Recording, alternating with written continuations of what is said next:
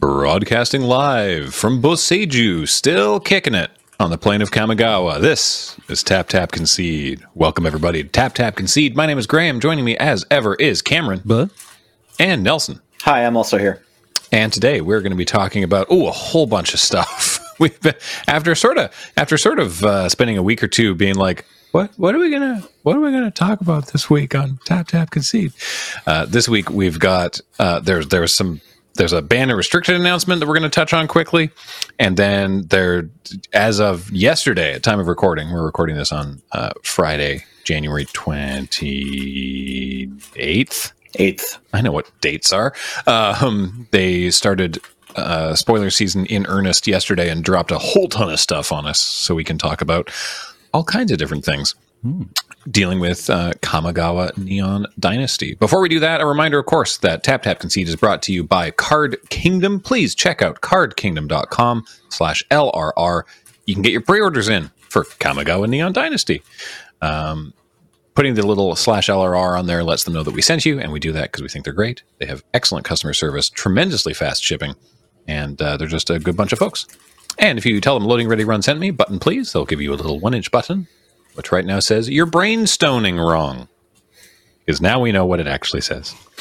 And of course, this show and everything we do is brought to you by you and your kind support of our Patreon at patreon.com/loadingreadyrun. So thank you so much for that. All right. Last week, we touched briefly on the Pauper banned and restricted announcement, which was separated from the other stuff because of the Pauper format panel. But there's a normal banned and restricted announcement that happened on January 25th, impacting Standard, Legacy, and Historic, and to the note of some people, not impacting Modern in any way. For what it's worth, Wizards has said, we're fine. Modern's fine. And most people, I think, are actually like, you're probably right. But they were surprised that nothing happened in Modern. From my timeline, I haven't been playing a ton of Modern, but my impression was Modern seemed to be in a pretty bad place for many weeks. But then the 2 weeks before this banned and restricted announcement, everything seemed to settle out kind of just in time. There's still some best decks, but the format is diverse. Mm-hmm. Okay. So let's take a look at Standard. Ban. Holy moly. Alrund's Epiphany. Banned in Standard. They've finally decided, you know what? Taking extra turn? It's unreasonable. Even in 2022. So, yeah, Alrund's Epiphany is banned. Divide by Zero is banned. As a reminder, Divide by Zero is 2 and a blue for an instant. Return target spell or permanent with mana value 1 or greater to its owner's hand and learn. So, you can sort of remand, like you can put a hand, you can like not counter a spell, but you can put the spell back in their hand, so kind of counter it. Or you can bounce something that's not a token, because it has to be mana value 1 or greater, and then also you learn. What was Divide by Zero doing that was so problematic? Just everything.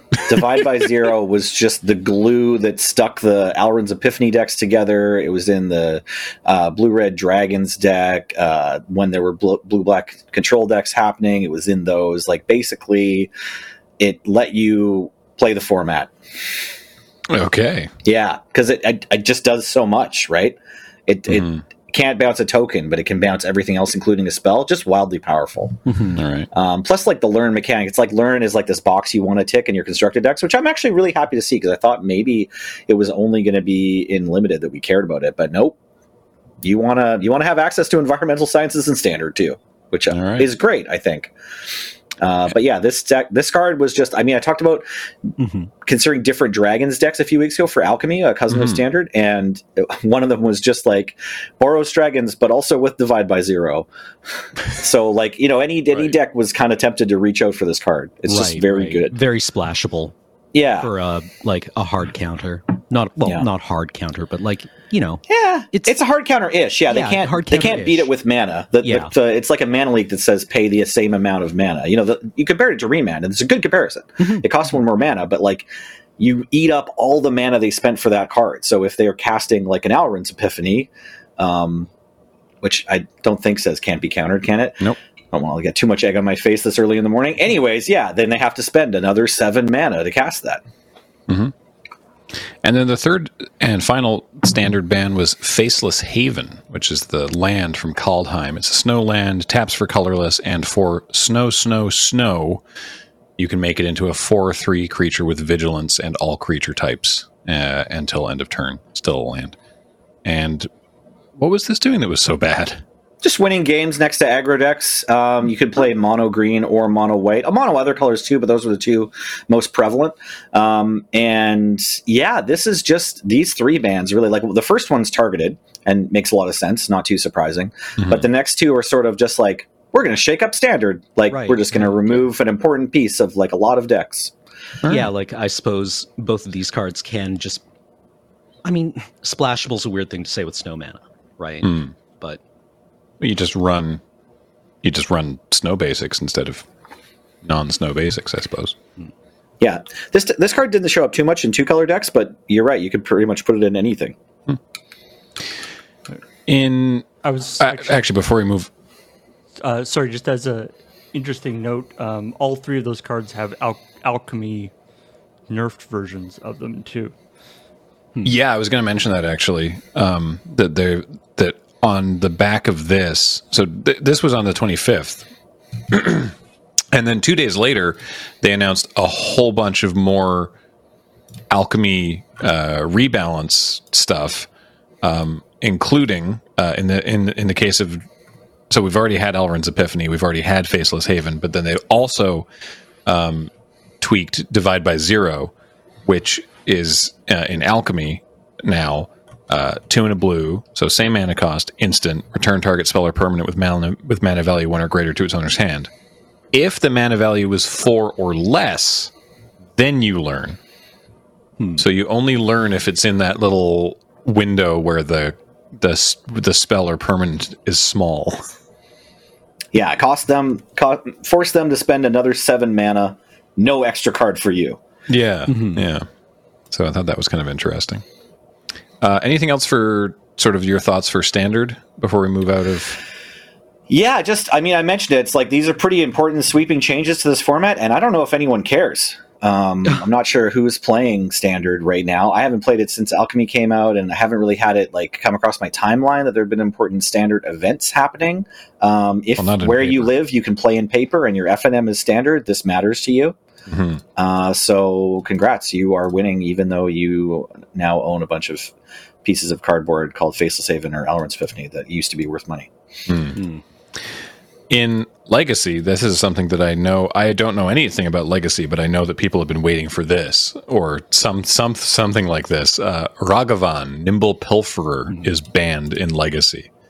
So this was from Modern Horizons 2. Ragavan is a single red mana for a 2/1 legendary creature, Monkey Pirate, which you'd just love to see. Whenever Ragavan deals combat damage to a player, create a treasure token and exile the top card of that player's library. Until end of turn, you may cast that card.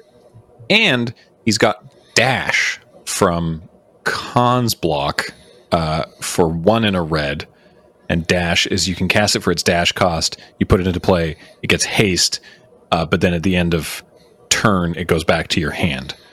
And I think that's why it took this long to get banned, actually. No one had read all the way to the bottom of Ragavan. To be fair, like it's already, look at the bottom right and the top right, and you're already sold. And then you get this huge paragraph-long bonus ability on combat damage.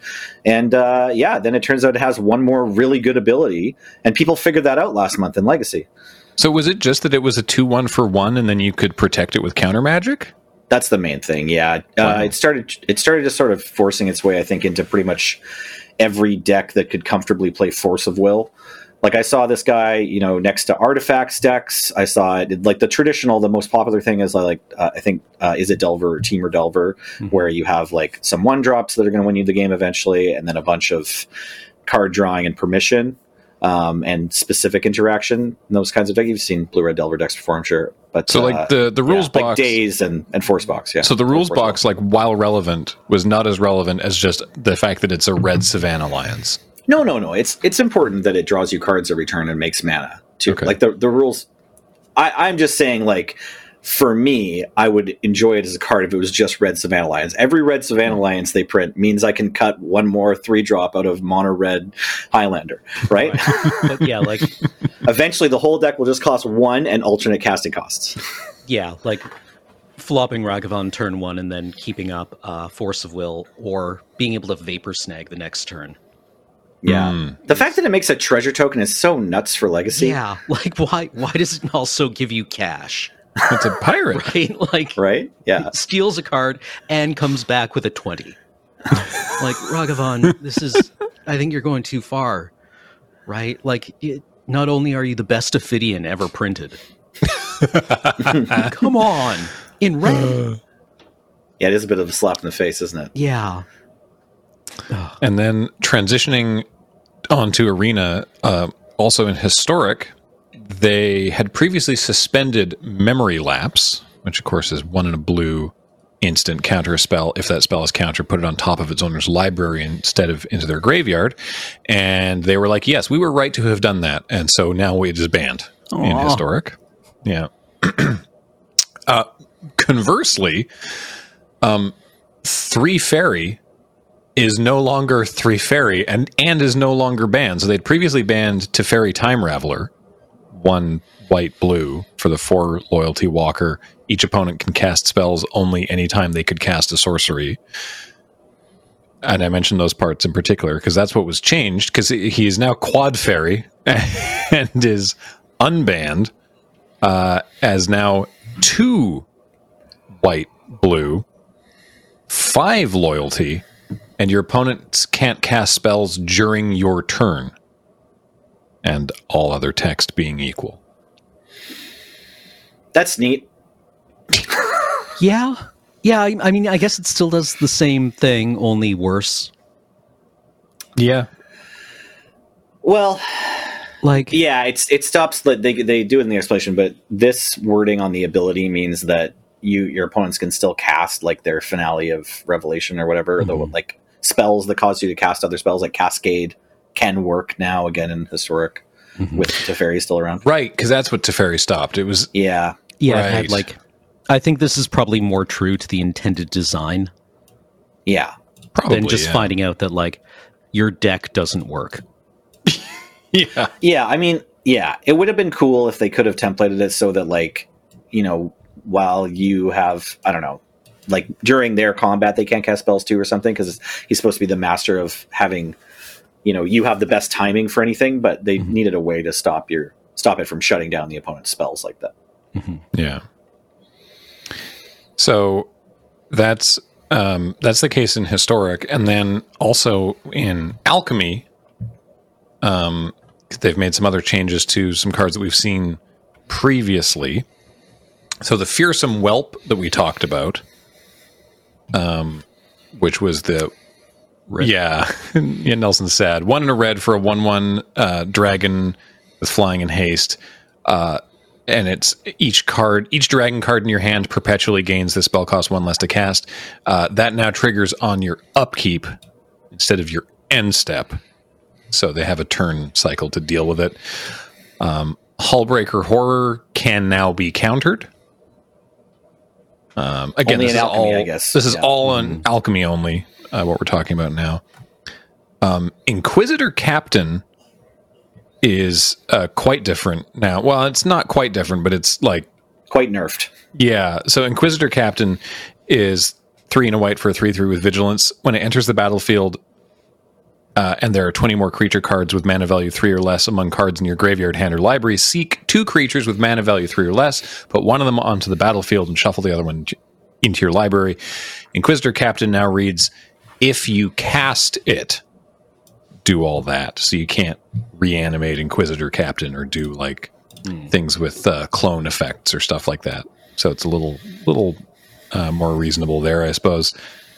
Lear, you can only flashback stuff during your turn.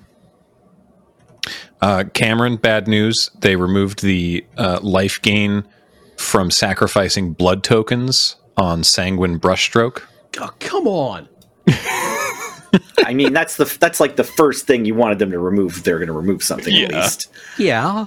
My Signet doesn't add mana unless it survives a turn now. The opponent still loses life, which is interesting. Okay, but you no longer also gain opposing, life. as long as it's still hurting someone. Yeah, exactly. It still wins the game. It just doesn't keep you alive. And then Town Razor Tyrant was nerfed in one way, which is Take me, not my son. it can now only hit non-basic land. But it was buffed in another way, which is that they've correctly capitalized the intercaps. I saw Cube April asking about this. Like because it used to say capital T OWN hyphen small r AZER, and now it's correctly templated. Somebody got emailed another copy of the style guide. And then they also, so those were like the adjustments, but then they also made a whole bunch of buffs. I like that they call them buffs and adjustments. They made a whole bunch of buffs to cards involving venturing into the dungeon. I'm not going to go through them piece by piece because there's a lot, but like Acererak,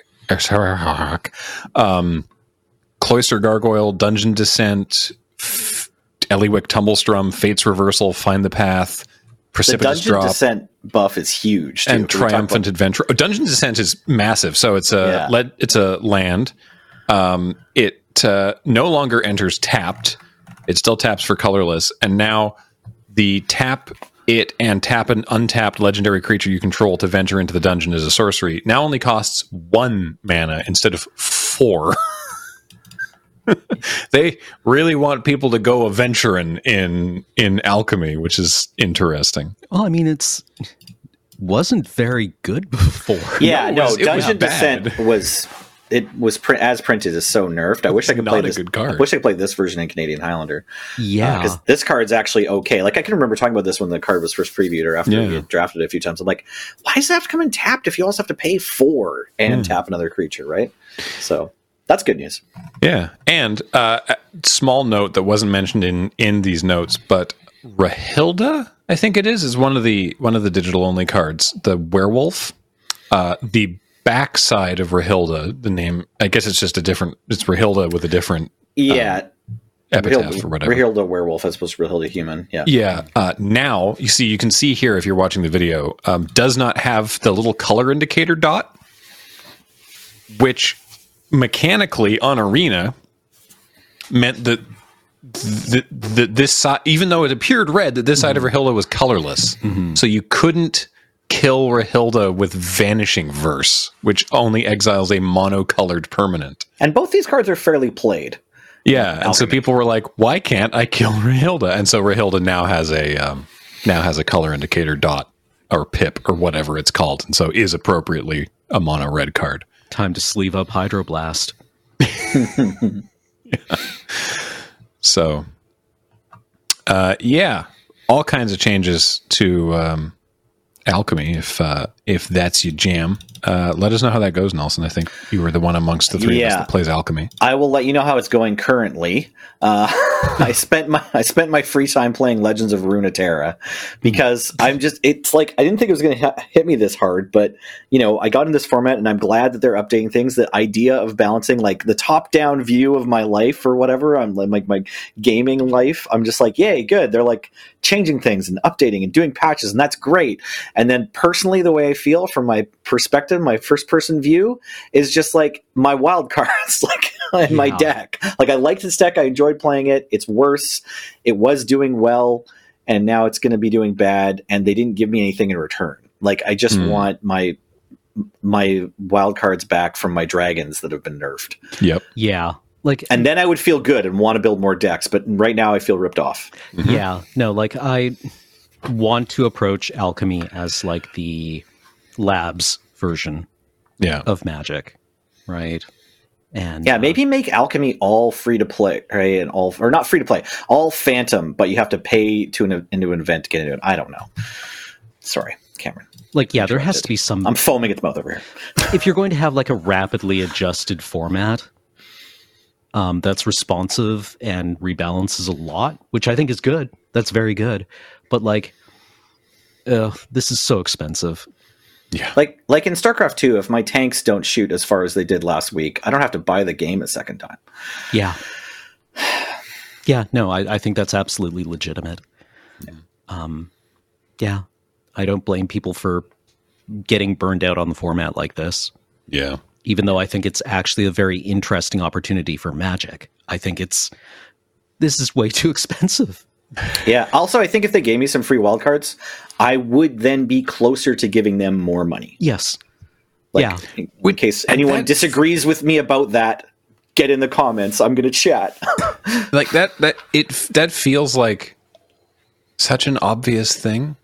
Like it feels like the kind of like gaming psychology that we know That's that from like 20 years ago. that's been solved, right? Yeah. Right. Which is like you give a little bit for free and then they will spend, right?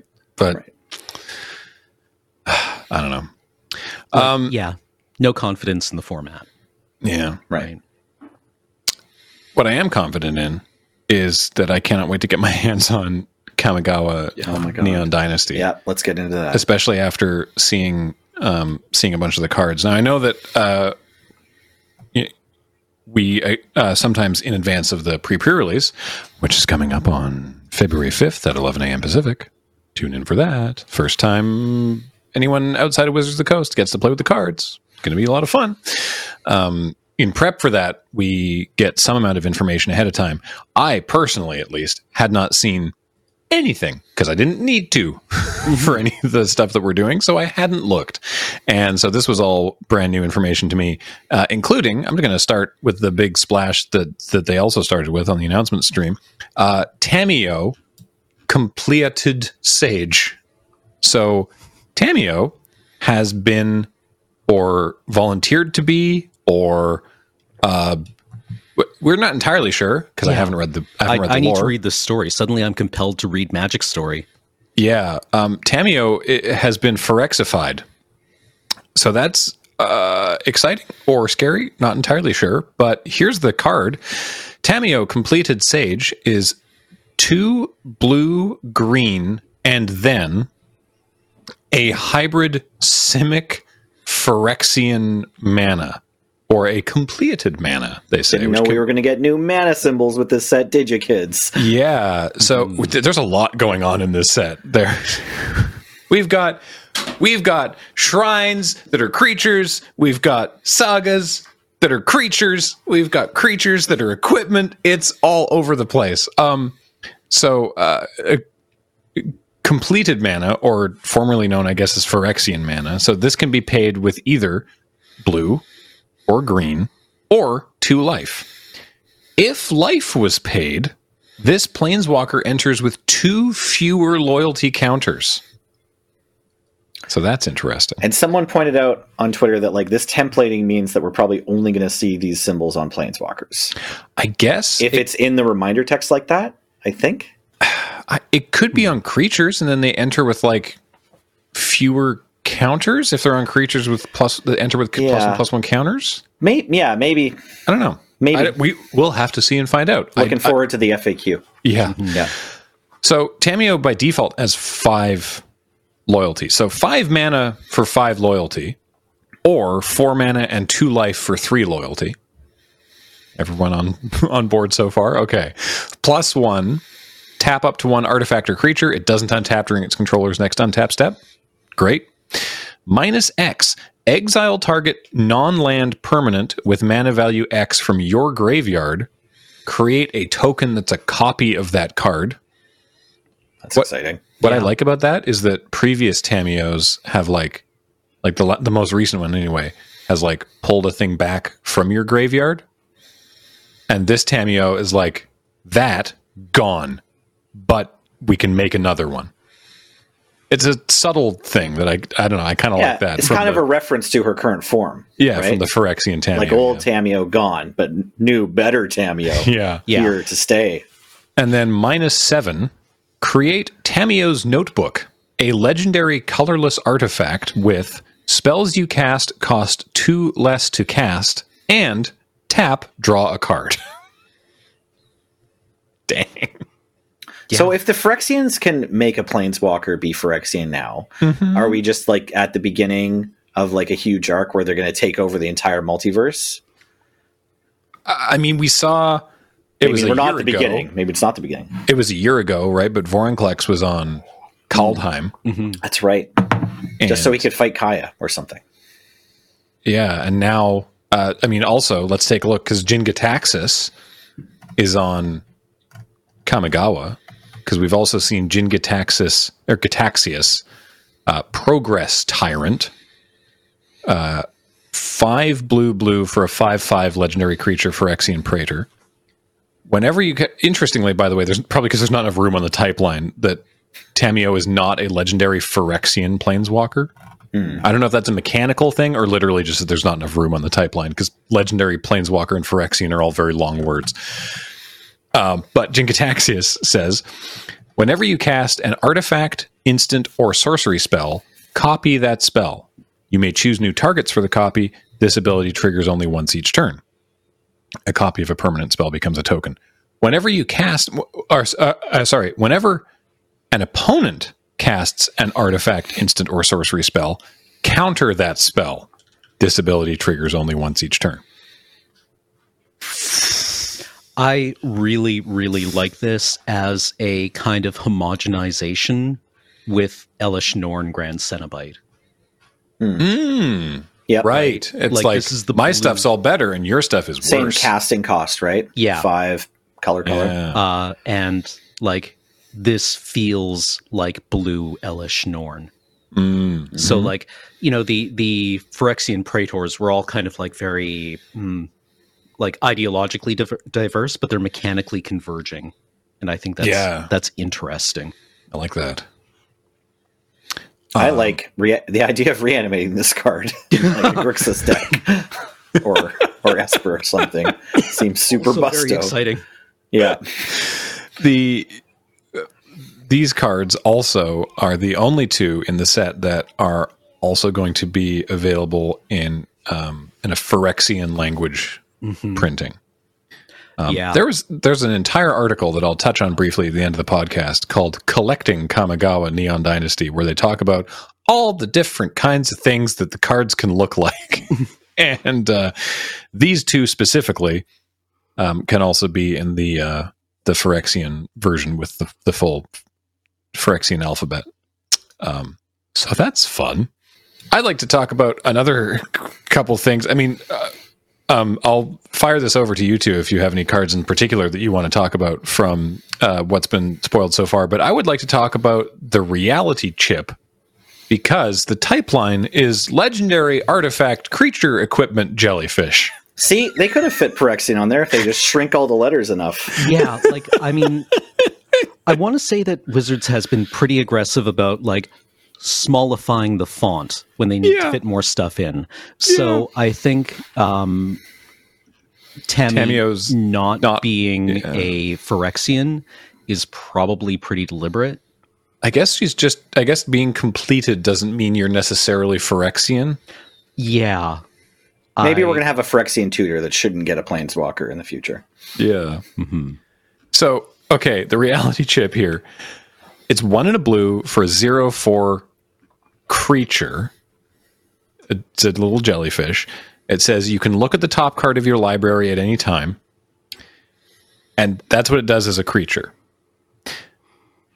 Then I'm going to skip abilities to go to its last ability, which is Reconfigure, for 2 and a blue. And what that says is, for 2 and a blue, attach to target creature you control or unattach from a creature. You can only reconfigure as a sorcery. While attached, this isn't a creature. Finally, I can answer, yes, you can unequip. Yeah, so you can reconfigure to turn this creature into an equipment, at which point it says, as long as the reality chip is attached to a creature, you may play lands and cast spells from the top of your library. So that first ability is there all the time. Anytime it just says you can look at the top card of your library. That's there if it's a creature or if it's an equipment. But if it's an equipment, you can also play lands and cast spells from the top of your library.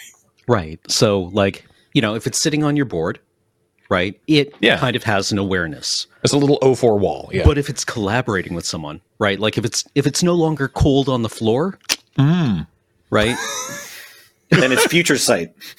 you get Future Sight, right? Yeah. By the way, if you haven't played Future Sight before, it's pretty bananas. Future Sight and I have an interesting history where I totally overlooked its power the first couple times, and I had like a blue X artifact deck that it fit into really well eventually, I figured out. But it's like some players, myself included, don't understand that playing cards off the top of your library means you can play way more cards, because you'll play a card off the top of your library, then a new card's on top of your library. You're going to make your land drops and just like cast all these spells Yeah, and off then the you top can of your also library do as if all they were in your kinds- hand. all kinds of fun things like shuffling your deck Absolutely. to get something new, Yeah. scrying to get something new, milling to get something new. It's like playing off the top of your library is such a wonderful feeling. It's very powerful. Like, it's, if you haven't done it before, it's probably twice as powerful as you're thinking it is. Yeah. And if you have, then, you know, Yeah, it's very much like play a spell, draw a card. yeah. I just can't get over legendary artifact creature equipment jellyfish. Yeah, no, this thing is priceless and beautiful and terrifying and very cute. So who's using it in this art? Did you mention something about? Is this the MacGuffin that Jim Gataxis is looking after? Must be. It's legendary. It's called Yeah. the Reality Chip. It's referenced in at least one other card. Okay. I can't remember which card right now, though. Tameshi, Interesting. I think. Okay, that makes sense. Reality Architect. Yeah. So let's look at that one. This is one of Wheeler's favorite cards from the set. Oh yes, we previously misattributed this art to being Moloku because someone Right. told me it was. It wasn't either of you two, but somebody said that this was Moloku, which it's not. Well, Sorry. they were close. What's I mean, Tameshi do? This card is Moloku, kind of. Yeah, right? it's this Moloku. This era's Yeah. Moloku. Yeah, so Tameshi is a 2 and a blue, 2/3 legendary creature moonfolk wizard that has two abilities. Whenever one or more non-creature permanents are returned to hand, so anyone's hand, draw a card. This ability triggers only once each turn. And for X and a white, interesting, return a land you control to its owner's hand, so this is the Moloku part. Return target artifact or enchantment card with mana value X or less from your graveyard to the battlefield. Activate only as a sorcery. Now that one, however, you can do as many times as you want, especially if you have a bunch of lands in play and a Black Lotus in your graveyard. Yeah. Which is what Wheeler's going to be up to. But it's, you know, it's the legendary, rare, powerful moonfolk creature with a return a land moonfolk ability, right? So in that way, it's Moloku. It's very different from Moloku, but looks pretty fun. I Yeah. appreciate that having the activated ability be white means that this has an Azorius color identity for commander shenanigans. Yeah. And then the commanders, I suspect, will very much get into shenanigans with this card. Yes. Yes.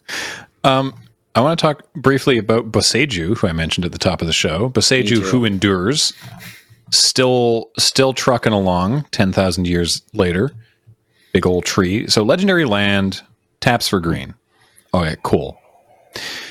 Also has channel. So this is a ability we've seen in the past, but it's back, and it says that you can you can pay a cost and discard the card to do a different thing. So it's sort of like turning it into a different spell, or in this case, into a spell.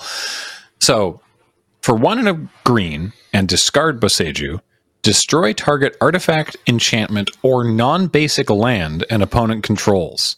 That player may search their library for a land card with a basic type, put it with a basic land type. So duels, triumphs on the table. Not just a basic, but with a basic type. You Put can it go onto the get your, battlefield, then You know, shuffle your this. Salt-Crested Steppe or whatever. Yeah. Shadowmoor lands. This ability costs 1 colorless less to activate for each legendary creature you control. So, but it can only bottom out at a single green.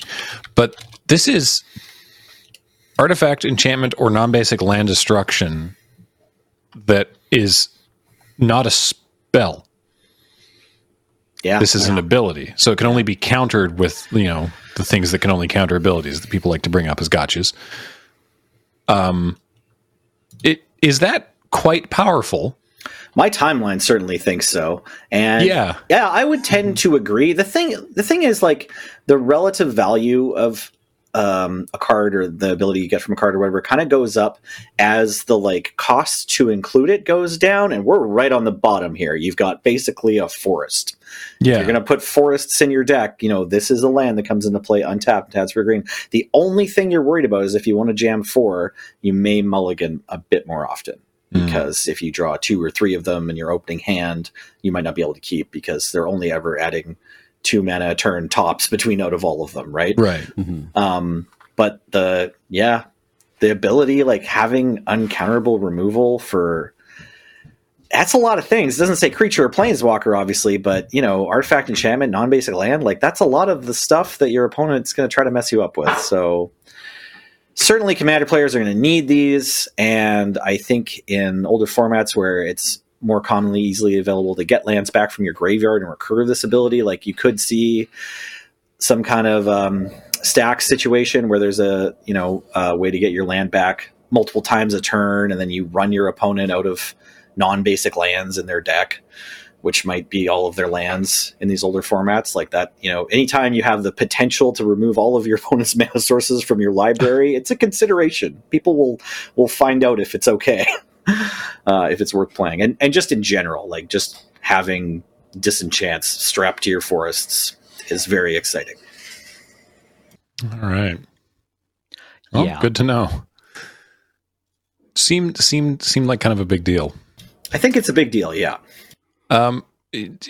Anything jumping out to either you that you want to bring up? I got one other that I want to talk about, but it's more just for silly reasons, so I can save it for a little I'm bit. really excited for the modern age, mainly just because it's a common saga. There are a couple of these, and I'm really happy to see sagas at common. Every one of these sagas is super cool, by the way. Yes, these are my favorite card types. I think it's been a while coming, but like the sagas just delight me all the time because it's all deep cultural stuff from the plane. Mm-hmm. I'm stoked that the sagas made it into like being vanilla, basically. Yeah, absolutely. So what's the modern age do? All right, the modern age is a blue enchantment saga. For 1 and a blue, you get 3 verses chapters. I forget what they're called. Whatever. Actually, Lore counters, yeah, chapters maybe. 1 and 2 read the same, and they are draw a card, then discard a card.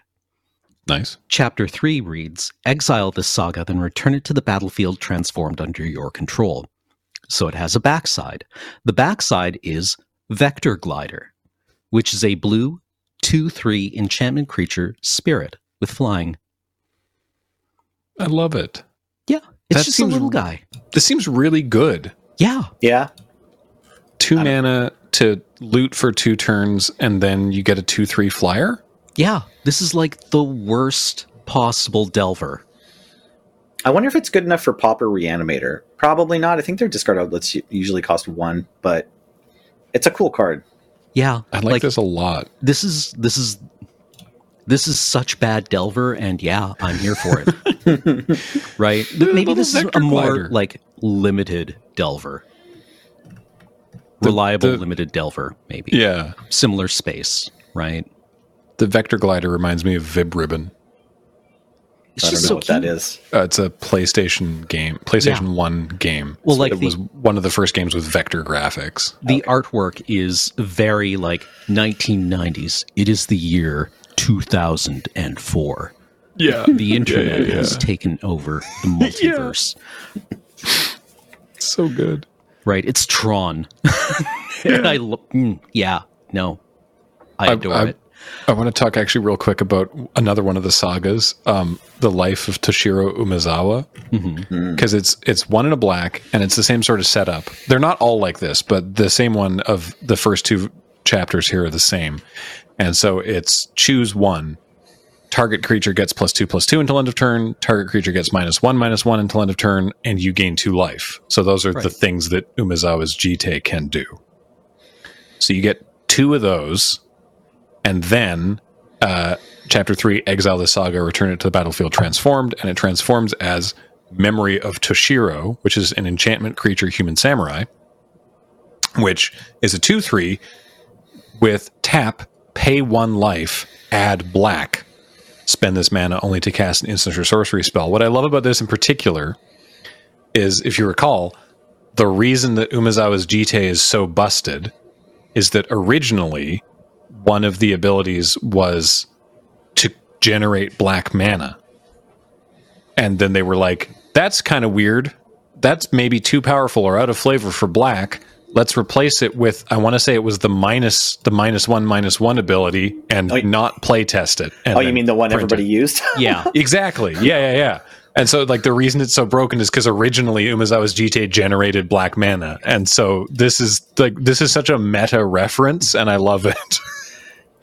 That's awesome. It's wild that, like, there were 2 years in a row where there was like a second set about to be printed, and at the last minute they changed an important line on an equipment that led to like the downfall of Standard, and it happened like 2 years in a row. It was the following year. It was Darksteel one year, and then it was Betrayers the next year. Mm-hmm. Mm-hmm. And I mean, I say downfall. Lots of people still played Standard, but I didn't. Yeah. I waited for that card to rotate out before I bought it. Nelson, what's something that's leapt out at you? Right. Well, we've talked about some important characters already, and one of my favorite characters, Tezzeret, is back as Tezzeret, Betrayer of Flesh. Oh, yeah. We've got, Tezzeret's on Kamigawa, which seems like a good fit. Seems like there'd be a lot of interesting things for Tezzeret to, Man, F this guy.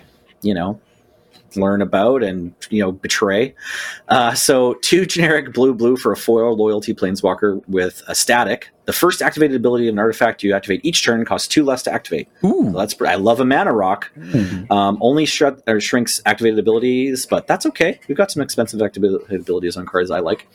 And for +1, you draw 2 cards, but then you discard 2 cards unless you discard an artifact. So that's good. Basically, so far, everything about this card loves Trading Post. Excuse me. All right. One thing I've just noticed, neither Tamiyo nor Jin-Gitaxias have the Phyrexian watermark. Oh, neat. Right, that Vorinclex had. Yeah. Right, from Kaldheim? Yeah, although, hold on. That isn't true. The Phyrexian language printing of Jin-Gitaxias has the Phyrexian watermark. Oh, okay. So interesting. Maybe these just don't mean anything. Maybe they're just cosmetic. Fair. Like, there's a lot of cosmetic stuff going on, yeah. Tezzeret can also animate one of your artifacts, makes it 4/4, and gives you an emblem with whenever an artifact you control becomes tapped, draw a card. So pretty normal Tezzeret things. I'm kind of excited by the mana reduction ability, but usually what happens with Tezzeret and I is I get super excited for him, and then he turns out to be okay. So that's what I'm expecting at this point. Reasonable. Other story beats. I suppose we now know who the Wanderer is. Kind of. Yeah. Like we know what her job is, I guess. Yeah, it's still because the Wandering Emperor is still just legendary planeswalker. No further type line. Mm-hmm. Right, which is how the Wanderer was originally. So, like, we still don't know, like, her name. Yeah. But yeah, we now see her face and know that she's the Emperor of Kamigawa at this moment in time. Apparently, maybe it's one of those jobs that just completely subsumes the person. Yeah. Also, this card seems very powerful in mono white. It's 2 white. For, as I say, legendary planeswalker, no further information, with Flash. As long as the Wandering Emperor entered the battlefield this turn, you may activate her loyalty abilities anytime you could cast an instant, which also means like on your turn. So like during your combat, you could do that. That's kind of fun. +1, put a +1/+1 counter on up to 1 target creature. It gains first strike until end of turn. -1, create a 2/2 white samurai creature token with vigilance. And -2, exile target tapped creature, you gain 2 life. So you can like flash her in during their attackers and then exile one of their attackers and you gain life, or you can make a surprise blocker or give one of your things first strike. Like this card actually seems very good. Yeah, this feels like it's playing around in the same space that an Elspeth would. Yeah, like where it's busted and limited. Yeah. Like, this is the best Sentinels of Glen Elendra we've ever seen. Which is great, because it's on, like, the ninjutsu plane, so that kind of fits and makes sense. Okay. Talking about cards I'm excited for limited, this is the other card I wanted to talk about. Greater Tanuki. Someone was saying it's like that Tanuki is... They're one of those creatures where every day someone's surprised to find out that they're actually a real thing, like Narwhal or Axolotl, right? Like, yes, Tanukis are a real thing. So this is like in our world, like a real life is Tanuki. Yeah. Okay, I'm that person today. There we go. Aren't they great? It's AKA the Japanese raccoon dog, which is why it's enchantment creature dog, which is like, to me, that's kind of a shame because they're more closely related to foxes, but you wouldn't call this a fox. I just want to see Tanuki as a subtype line. But yeah, no, Tanuki are adorable. The world is better than it was 2 minutes ago. Yeah. I definitely thought this was just like a spirit. I thought it was a myth.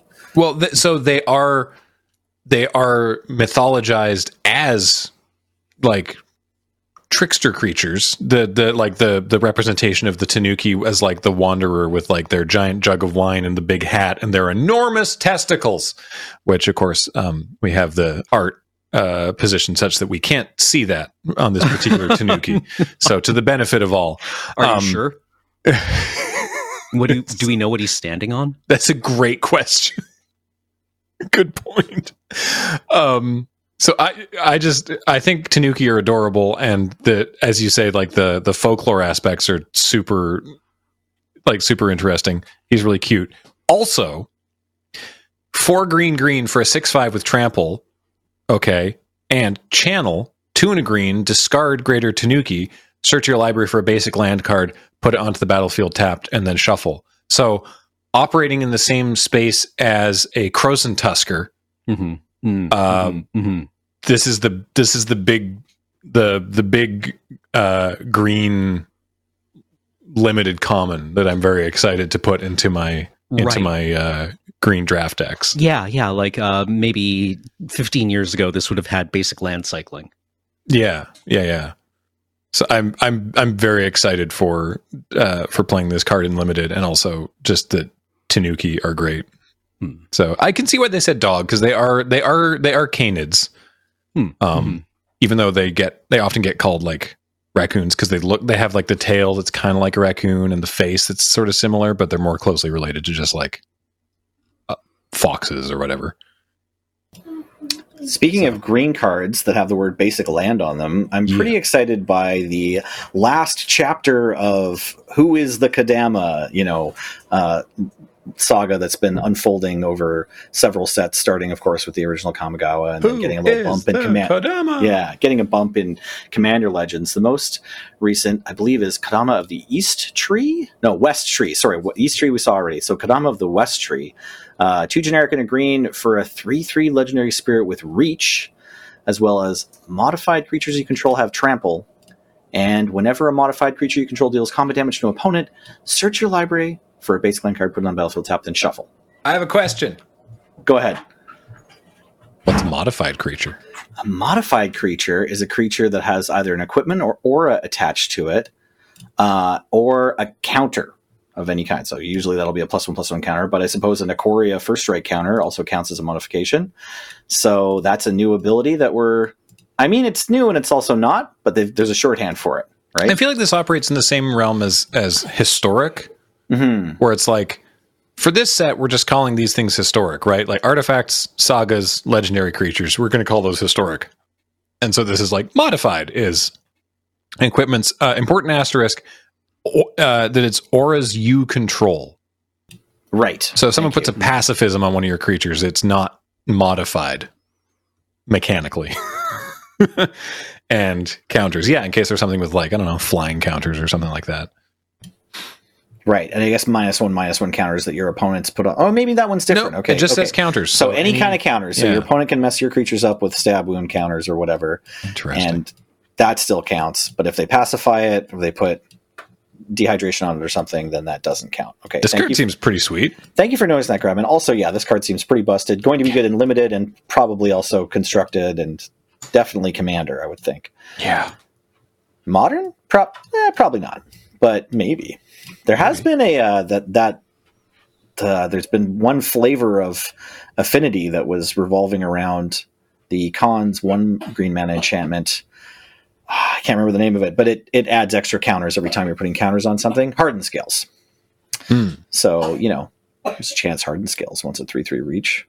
Not a good chance, though.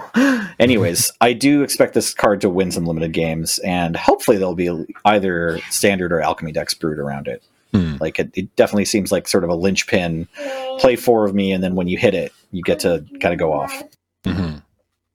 Hey, we found out what the very good dog does. Right. Spirited Companion. 1 and a white for a 1/1 enchantment creature dog. When it enters the battlefield, draw a card. Hooray. Good enough for Enchantress? I don't know. I'm just excited that white has Llanowar or Visionary now. Oh, yeah, right. Mm-hmm. Yeah. Mm-hmm. Oh, I just want to know where to get this alternate art Tamio. Well, that actually, I'll tell you what, I can move on to the rather dense article entitled Collecting Kamigawa Neon Dynasty. So here's all the different ways that cards can be. Okay. So first, the ukiyo-e lands, which are these absolutely gorgeous basics. We've talked about these before, but these are very, very pretty. Let me make sure that Paul has access to this article as well, because I realized I should have sent him that link beforehand. These, luckily, are going to be pretty straightforward to get. These are going to be available in packs of any language. You can find the full art cards in set boosters, draft boosters, and collector boosters. 1/3 of all set and draft boosters have a non-foil of these, and in set boosters, the land slot contains a traditional foil in 20% of these packs and whatever. So these will be common enough that those who want them will be able to get them, which I'm very, very happy about because these are tremendously pretty. Yes. So then we have the soft glow treatment. Every rare and mythic in Kamigawa Neon Dynasty has an alternate version. You can find most of these cards in the soft glow treatment inspired by a futuristic neon aesthetic. Here's a card we didn't talk about, Surge Hacker Mech. Yes, vehicles are back. It's very anime. There are mecha. This vehicle, by the way, 4 mana for a 5/5 vehicle with Minache. When Surge Hacker Mech enters the battlefield, it deals damage equal to twice the number of vehicles you control to target creature or planeswalker an opponent controls. Crew 4. I saw someone on the subreddit. What was this? It was Flame Tonka Volkswagen. So someone write that down. We'll get back to it when we do the nicknames. So there are 37 rares and mythics with this soft glow treatment. The 6 rare and 3 mythic rare sagas in Kamigawa also feature an alternate version with the soft glow treatment, but with a twist. On the alternate sagas, both sides feature alternate art, but only the back side is the soft glow frame, because they didn't want to further mess up the saga frame. So like this is the backside of the Kami War. So the front side is 1 white, blue, black, red, green. Chapter 1, exile target non-land permanent and opponent controls. Chapter 2, return up to 1 other target non-land permanent to its owner's hand. Then each opponent discards a card. And then Chapter 3, you exile and return it. So this is alternate art. And then the back, the Okagachi Made Manifest, the enchantment creature Dragon Spirit, which is a 6/6 that is all colors and has flying and trample, and whenever it attacks, defending player chooses a non-land card in your graveyard, return that card to your hand, and Okagachi gets +X/+O until end of turn, where X is the mana value of that card, is alternate art with the fancy glowy frame. Cool. Those are available in all boosters. There are 22 ninjas. They get the ninja treatment. This we've actually seen because we looked at Satoru Umezawa, and so this the ninja frame is just sort of a cool looking variant on the standard Magic frame. So that's neat. There are 7 common, 8 uncommon, 6 rares, and 2 mythics with the ninja treatment. Then there's the samurai treatment. There are also 21 samurai creatures, plus the Wandering Emperor. Each samurai has an alternate version with new art in the samurai frame. Going very anime. with the alternate art for these. There are 10 commons, 7 uncommons, 4 rares, and 1 mythic with the samurai treatment. Those are also in all boosters. There are borderless cards. So there's the Planeswalkers, all 4, which we've seen now, by the way. Tamiyo, Tezzeret, Kaito, and the Wandering Emperor. There are also 5 mythic rare dragons that are in the borderless version. We haven't actually talked about this one. This is Kairi, the Swirling Sky, 4 blue for a 6/6 legendary creature dragon spirit with flying and ward 3. And when Kairi dies, choose 1. Return any number of target non-land permanents with a total mana value 6 or less to their owner's hands. Pretty cool. Or mill 6 cards and return up to 2 instant and or sorcery cards from your graveyard to your hand. Also seems powerful. And 5 rare legendary lands. Those can be also opened in any booster. The Yoji Shinkawa art for Satoru Umezawa, which we already talked about and I fawned over relentlessly, is the buy a box card. And then there are the 2 Phyrexian printings of Jin-Gitaxias and Tamiyo. Also, there's normal foils in the same way that normal foils appear, but also 12 curated cards receive a foil etched treatment. And there's 1 rare and 4 mythic rare foil etched cards in the soft glow frame, 1 rare and 2 mythic rare foil etched cards in the ninja frame, and 1 rare and 1 mythic foil etched in the samurai frame, and 2 foil etched mythics in the Phyrexian frame. Those are only in collector boosters. Also, sorry, I have to just read this. In Kamigawa Neon Dynasty, every rare and mythic rare has an alternate treatment, so we considered making no extended art cards, the sort of widescreen ones, but some people love them. So instead, we made extended art versions of every rare and mythic in the set. Fair. So, okay. Fair enough. So those are collector booster exclusives, as I think they have been for a while. And then finally, there is the one that we talked about a while back, which was the Neon Ink, which is only the Hidetsugu one, which has the preposterously it's like this one is there's a quarter as many of these as this one, and right, yeah, the ratios eighth of many of these and so it's here it is. There are half as many green as blue, a quarter as many red as green. And I like less than half of you, half as well as you do. Yeah, exactly. I can't help myself. I know I already made that same joke on this podcast. Luckily, yeah. The main takeaway is that most of everything that I said, nearly all the stuff that I just talked about, are available in draft and set boosters. Most of them. Like the extended arts are only in collector boosters, and the foil etched and neon ink ones are only in collector boosters. But everything else you can get in any of the boosters. And to my mind, the most important one, the basic lands, are quite common. So, hey, Graham, if I want to order me some of these boosters, where do you think I should go? Oh, what a tremendous question, Nelson. I'm glad you asked. cardkingdom.com/LRR would be the place to buy your sealed product, because they'll ship it anywhere in the US. They'll ship you singles anywhere in the world if you just want to cut out the middleman and buy the singles that you want. Do that, and that lets them know that we sent you, and we appreciate it. But also, you can just support us directly at patreon.com/loadingreadyrun, because that supports not only this show, but also everything we do. I think we got in all the information there. Yeah. Good. Well, now that the floodgates have opened, we have much to discuss in the coming weeks. So please stay tuned to the channel. A reminder, of course, that the PPR, the pre-release for Kamigawa Neon Dynasty, is coming up very soon. February 5th, starting at 11 a.m. Pacific.